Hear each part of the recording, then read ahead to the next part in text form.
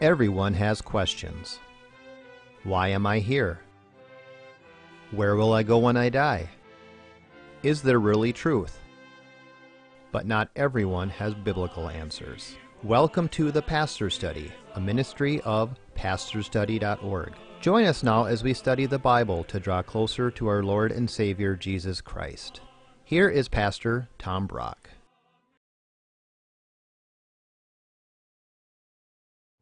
Welcome to the Pastor Study. For this program, we're going to ask two hugely important questions. Number one, why did God put you on earth? And number two, why did Jesus come to earth? To answer those two questions, would you turn with me in the New Testament to Mark chapter 10, and let's pray first. Father, we pray if there is anyone watching this program who has not yet discovered why they are on earth, speak to them, Lord. And even more importantly, if anyone doesn't know the precise reason Jesus came to earth, may they learn that now. Speak to us, Holy Spirit, we pray, in Jesus' name. Amen. Mark chapter 10, beginning at verse 32. And they, Jesus and the disciples, were on the road going up to Jerusalem. And Jesus was walking ahead of them.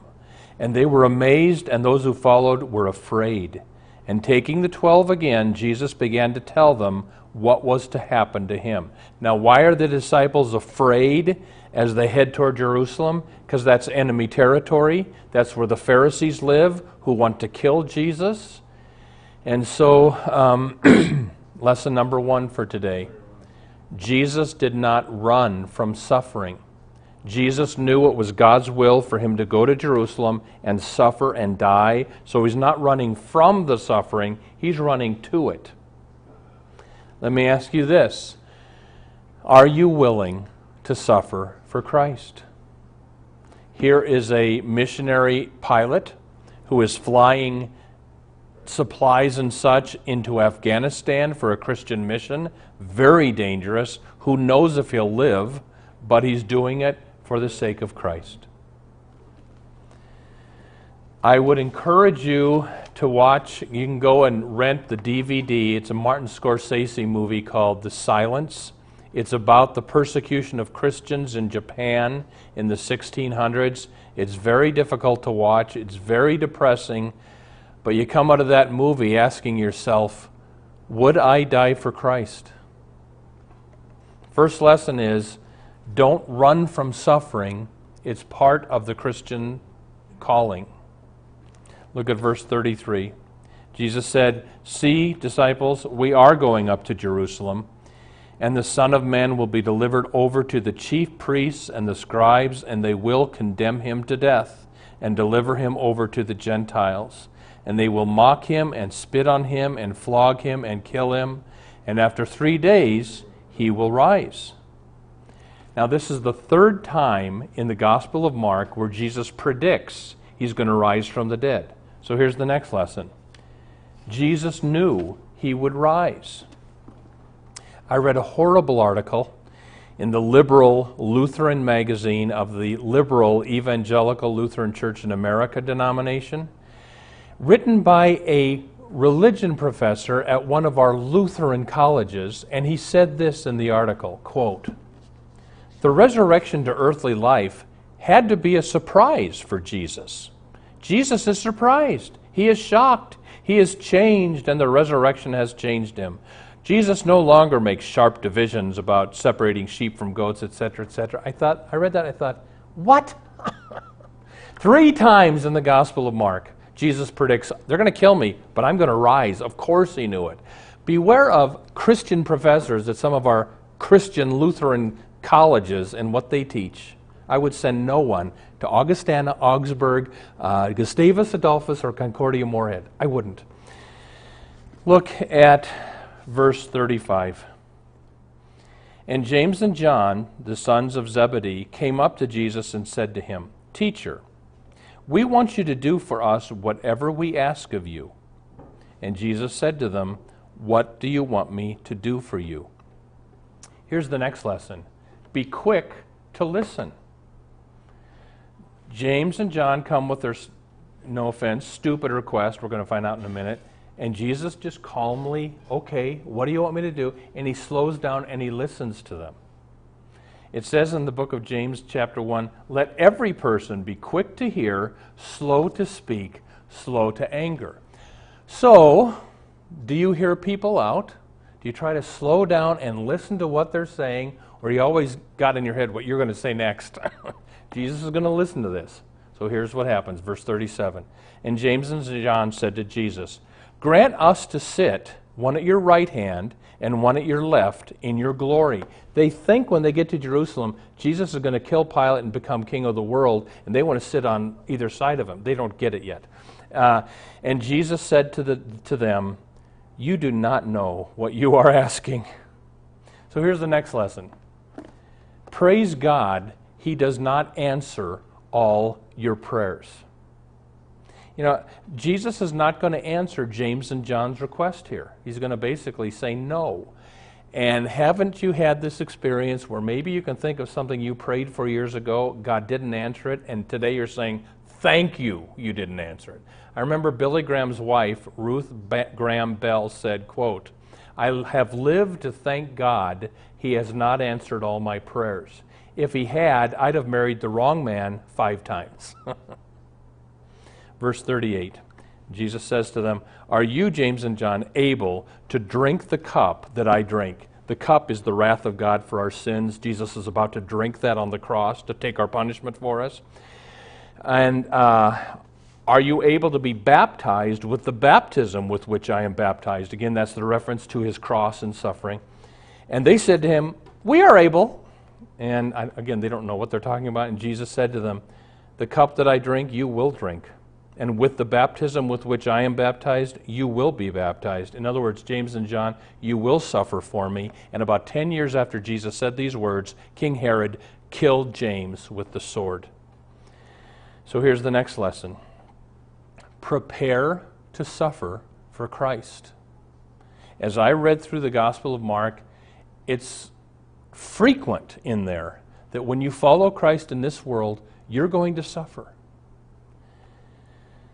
Let me tell you the story from 155 AD, the story of Polycarp. Please hear this story. A group of Christians was arrested and publicly tortured. This is in modern-day Turkey, but Smyrna was Greece back then. Germanicus, an elderly believer, was killed by wild beasts. The blood-crazed crowd then demanded that the authorities hunt down the bishop, Polycarp. Upon hearing the news that he was a wanted man, Polycarp hid out with some friends for a period of time. But during his hiding, he had a vision that he took to mean, Polycarp, you are to die for Christ. When his hiding place was discovered, he made no attempt to run, but he confronted his pursuers calmly and asked for a final meal and a time to pray, which they granted. Then they took him to the stadium. Upon entering the place, Polycarp was encouraged by a voice that said to him, be strong, Polycarp, show yourself the man. The proconsul said to Polycarp, swear allegiance to Caesar, and we will set you free, but you must curse Christ. Polycarp gave his famous reply, quote, 86 years have I served him, and he never did me any injury. How then can I blaspheme my king and my Savior? The proconsul threatened him with wild beasts. Polycarp did not budge. The proconsul said, we will burn you with fire. Polycarp replied, you threaten me with fire that burns for an hour, and after a little while is extinguished. But you are ignorant of the fire of the coming judgment and of eternal punishment reserved for the ungodly. Why are you waiting? Bring what you will. Polycarp was sentenced to execution by fire. As the fire was constructed, he was thrown into the fire, but according to the ancient story, he was miraculously preserved and didn't burn until finally he was struck, I believe, with a sword, stabbed to death, and then the flames consumed him. All that happened back in 155 AD. But you know what's still happening? I just got my persecution magazine. You might want to get this for free, persecution.org. Here's what's happening right off the press. Egypt, the bombing of St. Mark's Cathedral in Cairo led to the deaths of 28 people and wounded many more. The suicide bomber detonated the device during Sunday morning worship. He had ties to ISIS. Here's another one. Uganda. Muslim relatives of a former Islamic sheikh attacked his 60-year-old mother for converting to Christianity. Malik Hinyan publicly proclaimed his conversion to Christ last year and was beaten unconscious by his disapproving relatives and kicked out of the village. When his mother went to visit her ailing son, she also received Christ. She was similarly given a head injury and a broken hand. Egypt. Yusuf Lamai, a Christian shopkeeper, was murdered by an Islamic radical outside his own shop. His attacker yelling, Allahu Akbar, God is great, and he slit the throat of Yusuf while his son watched. One more. Georgia, United States of America. Pastor Eric Walsh was fired from his position at the Georgia Department of Public Health after sermons he had previously delivered surfaced in which he criticized homosexuality.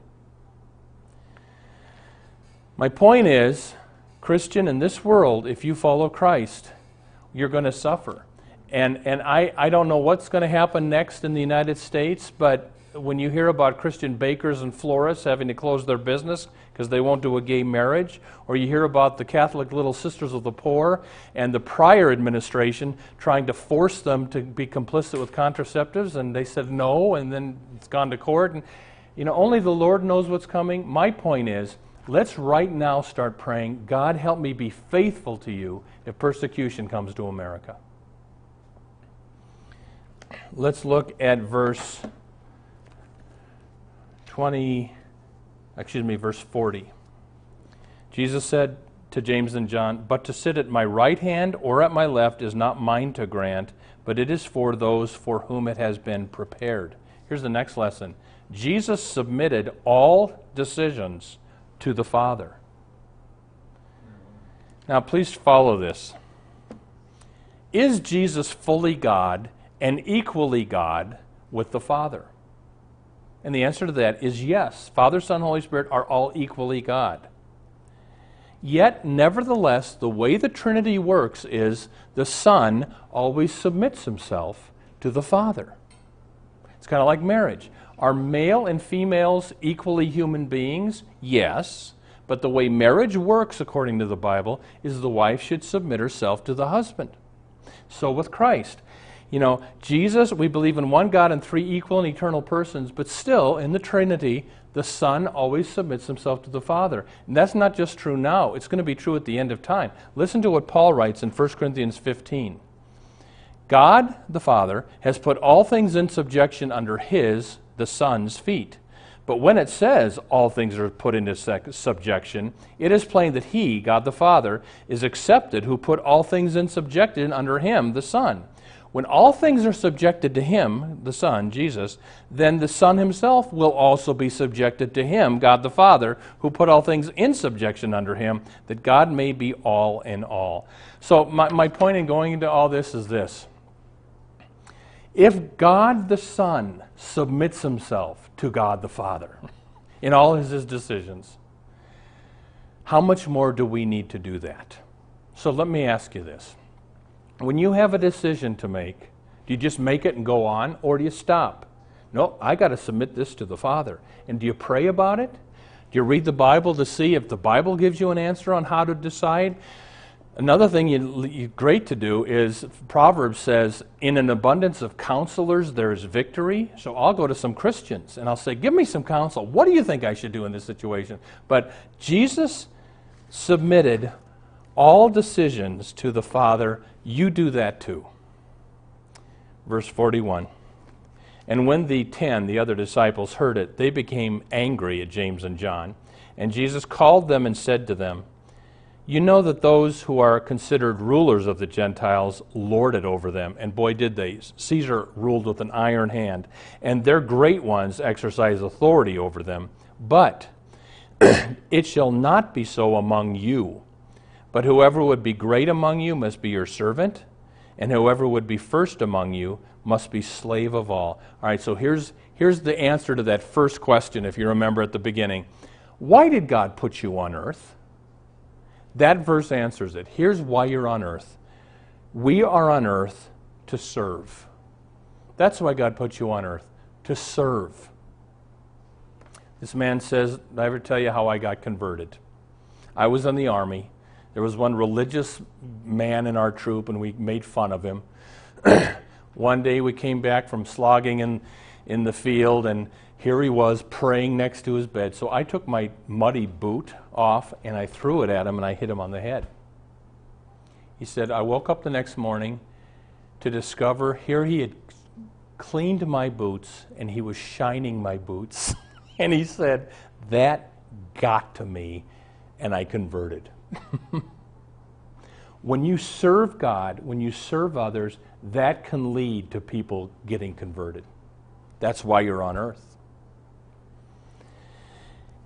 And verse 45, for even the Son of Man came not to be served, but to serve, and to give his life as a ransom for many. All right, so the first big question is, why did God put you on earth? To serve. Now the bigger even question, why did God send Jesus on earth? And here's the answer. Jesus came to earth to be our ransom. You know, a lot of people think the reason Jesus came to earth was to bring peace on earth. Nope. Listen to this from Matthew chapter 10. Jesus said, do not think that I have come to bring peace on earth. I have not come to bring peace, but a sword. I have come to set a man against his father and a daughter against his mother. And the reason why Mark 10:45 is an important verse is because it tells us the exact reason Jesus came to earth. And here it is again, to be our ransom. Now let me explain what the word ransom means. Ransom comes from the slave trade of ancient Rome. Lots of ancient Romans were slaves, and they longed for their ransomer, their redeemer to come. And the word ransom or redeem, same word, means to pay a price to set a slave free. And back then it would happen rarely, but it would. Somebody would pay the price for the slave, and the slave would become a free Roman citizen. When we say Jesus is our ransomer, our redeemer, what we mean is, I was a slave to sin, I was going to hell, Jesus came, paid my price on the cross, he paid for my sins so God the Father could forgive me and I could go to heaven. That is why Jesus came to earth. Many years ago, there were wildfires going throughout the Midwest, and there was a rescue team that was going from farm to farm to make sure people were okay. They come across this one farmhouse that's burnt, totally black. They go inside, and here is a hen, charcoal hen, that is totally black and dead, but she has her wings spread out. So it looked kind of odd. So one of the men went and he kicked this charcoal hen over, and little chicks scurried out from beneath mother. That's what we mean when we say Jesus is our Redeemer. I'm a sinner. I deserve the fires of hell. Jesus goes to the cross, takes that fire on himself. He's our substitute, paying for our sins so we wouldn't have to, so we could live for eternity. Now, keep that as central to everything you do. If you make something other than the ransom the main thing in Christianity, you become a cult. I mean, we do our TV show, and I get letters from around the country. One now and then I'll get, Pastor Brock, you're a false teacher because you don't believe in the pre-tribulation rapture of the church, which is so clearly taught in so many verses of the Bible. And I'm thinking, well, then how come, if it's true, how come most Christians for 2,000 years have not believed in the pre-tribulation rapture of the church? I mean, if you believe in that, I know a lot of you do, okay, I don't think you're a heretic, but I don't think you're right, but it's not central. Or how about this one? Pastor Brock, you're a false teacher because you teach that it's okay to worship on Sunday when we know the Old Testament Jews observe Saturday as the Sabbath. Well, you know, if you want to worship on Saturday, no big deal. But according to the Apostle Paul in Romans chapter 13, you don't have to worship on Saturday. If you want to, go ahead, but don't make that central, especially don't make that a salvation issue. Then you've become a cult. Here's what Paul said. He says this in 1 Corinthians 2. When I came to Corinth, I wanted to know nothing among you except Jesus Christ and Him crucified. In other words, we preach the ransom. We preach Christ as the Redeemer. That's central. That's what we need to keep central. And if you get off on something else, you become legalistic. I'll just close with this. I was a senior in college, and I got a phone call from my buddy Dean. I still know Dean. He's on our board for our TV ministry here. And he says, Tom, there are some atheist philosophy students at the University of Minnesota, and they want a Christian to come over and present the Christian gospel so they can argue with it. I don't want to go alone. Will you come with me? And I said, oh, well, okay. And we drove across town, and I remember Dean and I sat in the car before we went up to the door, and we prayed, Lord, may we stick to the cross. May we not get lost in all kinds of tangents. May we stick to knowing Christ crucified like Paul did in Corinthians. We go up and ring the doorbell. We go in the house. You could smell the marijuana. But here's the atheist sitting down, and Dean is asked to present the Christian gospel. And he did a great job. He explained we're all sinners. Christ died for our sins, rose from the dead. Believe in Him and you will be saved. He gets done with his little presentation, and one of the atheists says, but how do you expect us to believe that God got 2 of every species into one ark? I mean, are you kidding? That's just impossible. How can you believe that? And Dean said, I believe it. God can do anything. He's a big God. But you don't have to believe in Noah and the ark to be saved. What you have to believe to be saved is that Christ died for your sins and rose from the dead. Another atheist says, well, but Jonah was in the belly of the whale for 3 days and 3 nights. I mean, the gastric juices would have killed him so much. There's no way to believe that. I piped in. I said, I believe God can keep a man alive inside a fish for 3 days if God wants to. But you don't have to believe in Jonah to go to heaven. But you do have to believe that you're a sinner. Christ came to earth, lived a perfect life. He's the Son of God. He died for your sins, rose from the dead. And then you'll be forgiven. You'll go to heaven. Well, we kept doing this. We kept bringing it right back to the cross. And you could kind of tell it was starting to get to them. Well, we presented the gospel, and I don't know what they ever did with it, but here's my point. What's the reason Jesus came to earth? It's not to bring peace on earth. It's to bring you peace with God by dying on the cross for your sins. Christians, keep that central. We've talked about 2 huge questions today. Why did God put you on earth? He put you on earth to serve. Why did God put Jesus on earth? To pay our ransom that we may be saved. Amen. Welcome to the portion of the Pastor Study where we now ask Pastor Brock to share with us his knowledge of Scripture and insights to answer questions we have regarding the Bible, our Lord, and our everyday walk with Him. Pastor Brock, you talked about the persecution of that. Is there anything that we can really do for Christians that are suffering overseas when we're sitting here and not doing that? No. Jackie, the magazine I just held up a few minutes ago, it's called Persecution. You go to their website. It's called International Christians Concern. It's where I give some of my money. You give them money, and they help the Christians overseas. And they send you for free a monthly magazine telling you horrendous stories of how our Christian brothers and sisters are being beheaded overseas, so you'll know how to pray for them and you'll know how to give. You can get it for free. Just go to persecution.org and ask for their magazine. Yep. Okay. But are there Christians being persecuted in America now? Nothing like in North Korea. But when you hear of a Christian florist who had to sell her business because she wouldn't do a gay wedding, it started here. It has started here. And so, Jackie, it's just tragic to me. But Illinois, I think it got undone. I'm pretty sure it did. But they were trying to force some people to be complicit with abortion, and that some doctors were saying no. So when you see this kind of thing starting, Canada has passed a law that you can't do hate speech, and some preacher was preaching against Jehovah's Witnesses for being a cult, which it is, And he was brought up on charges because all religions are equally valid, according to some of these people in Canada. So it started, Jackie, but we're nothing like North Korea. So is it all right then to flee from persecution? Yeah. Let's say, Jackie, that the liberal state of Minnesota, because politically we're pretty liberal compared to a lot of America, let's say they pass some crazy law persecuting Christians. Is it okay to move to Nebraska?